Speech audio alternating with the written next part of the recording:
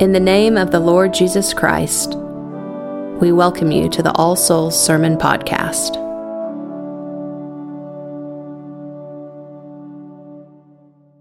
In the name of the Father, and of the Son, and of the Holy Ghost.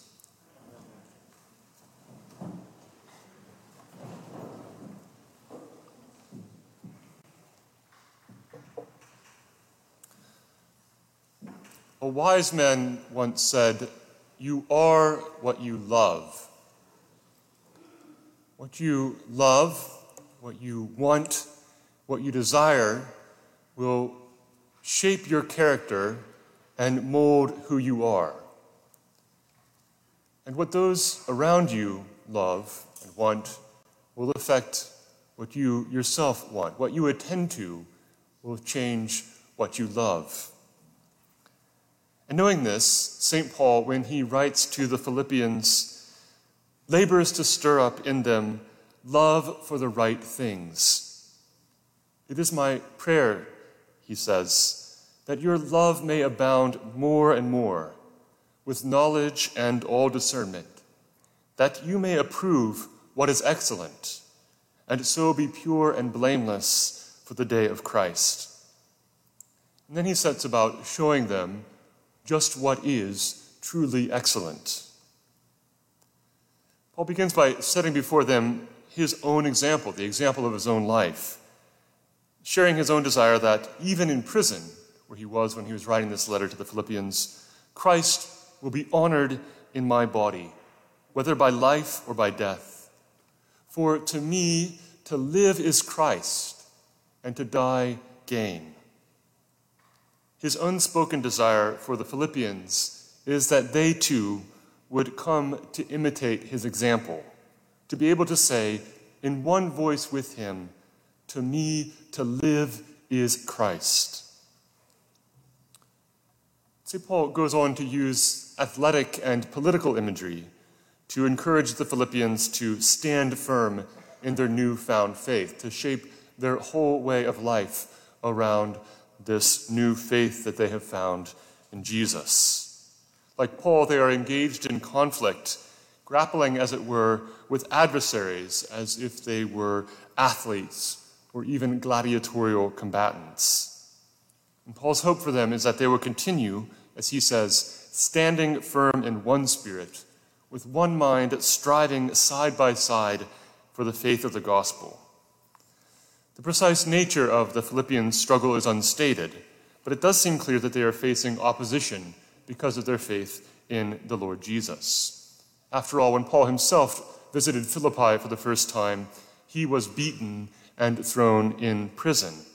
And while the Philippians might not be facing such overt persecution, they would certainly still face the common struggle of all Christians against the world, the flesh, and the devil, against old ways of life, against old habits of thought, old objects of love.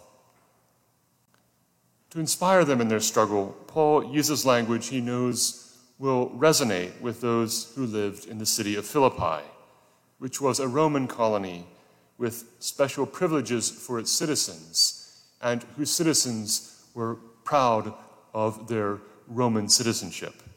He says, "Our citizenship is in heaven." And he urges the Philippians to do their duty as good citizens of the heavenly city, to live lives worthy of Christ and his kingdom. In other words, he seeks to redirect their love of their earthly city into a love of their eternal home, the heavenly city, New Jerusalem. And this brings us to our passage. Paul's purpose is to call the Philippians to show forth their heavenly citizenship in their lives, living lives marked by unity, godly love, and above all, humility. Be like-minded, he tells them, having the same love, being of one accord, of one mind. Let nothing be done through strife or vainglory, but in lowliness of mind, let each esteem others better than themselves. Look not every man on his own things, but every man also on the things of others. Or as the great 19th century Anglican theologian and bishop, J.B. Lightfoot paraphrases, live in unity among yourselves, animated by an equal and mutual love.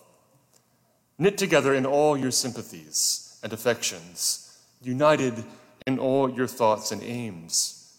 Do nothing to promote the ends of party faction, nothing to gratify your own personal vanity, but be humble-minded and esteem your neighbors more highly than yourselves. Let not every man regard his own wants, his own interests, but let him consult also the wants and interests of others. Why is Paul, do you think, so concerned with the unity of the church at Philippi? It's not, I think, that the Philippians are engaged in an active conflict, unlike the church in Corinth, say, but that he wants them to flourish, to have the best life that they can have as the church. And he recognizes that human nature being what it is, unity cannot be taken for granted, but must be actively nurtured and defended.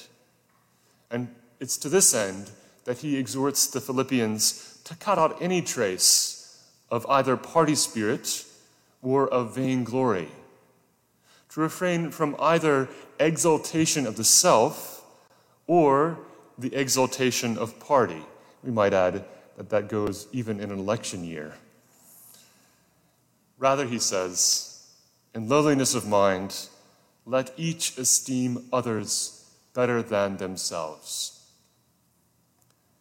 And that leads me to wonder what difference it might make if the churches in America took St. Paul's words to heart. If we did what he says and put aside all partisanship and pride. I wonder if this would make for the healing of our nation.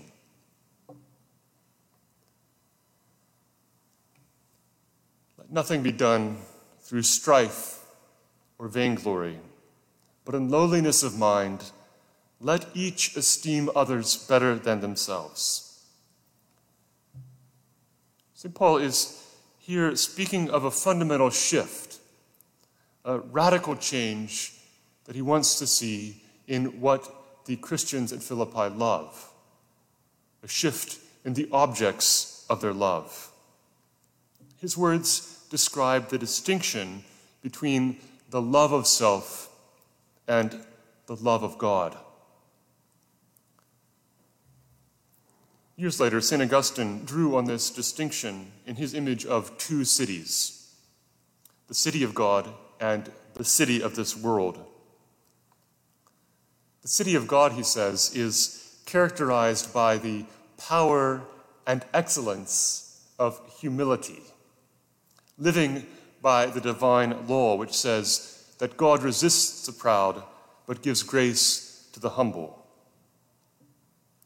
In contrast, he says, the city of this world is characterized by pride, a city which aims at dominion, which holds nations in enslavement, but is itself dominated by that very desire to dominate. The two cities, Augustine says, were created by two kinds of love. The earthly city was created by self-love, reaching to the point of contempt for God. The heavenly city was created by the love of God, carried as far as contempt of self. The earthly city glories in itself. The heavenly city glories in the Lord. Now, if we are to live as citizens of that heavenly city, if we are to glory in the Lord, then we must look to him, the King and founder of that city, and imitate him. Let this mind be in you, which was also in Christ Jesus, says St. Paul. Or again, as Bishop Lightfoot paraphrases, reflect in your own minds the mind of Christ Jesus. Be humble as he also was humble, who, says St. Paul, being in the form of God, thought it not robbery to be equal with God, did not count equality with God a thing to be grasped, but made himself of no reputation, emptied himself, divested himself of the glories of heaven, and took upon him the form of a servant. It was made in the likeness of man. Nor was this all. Being found in human form, he humbled himself yet more, and became obedient unto death, and not just any death, but death on the cross, crucified as the lowest malefactor is crucified. Christ Jesus embodies the power and excellence of humility. He is the humble King, the master of all, who became the slave of all, that we might be free. Though he was rich, yet for your sake he became poor, so that you by his poverty might become rich. He calls us to imitate his humility, to participate in his lowliness of mind. He says, you know that those who are considered rulers of the Gentiles lord it over them, and their great ones exercise authority over them. But it shall not be so among you. Whoever would be great among you must be your servant, and whoever be first among you must be slave of all. For even the Son of Man came not to be served, but to serve, and to give his life as a ransom for many. Christ's humility is the antidote to our pride. And St. Paul sets Christ Jesus before us that we might reflect in our own lives, as in a mirror, his life of humility.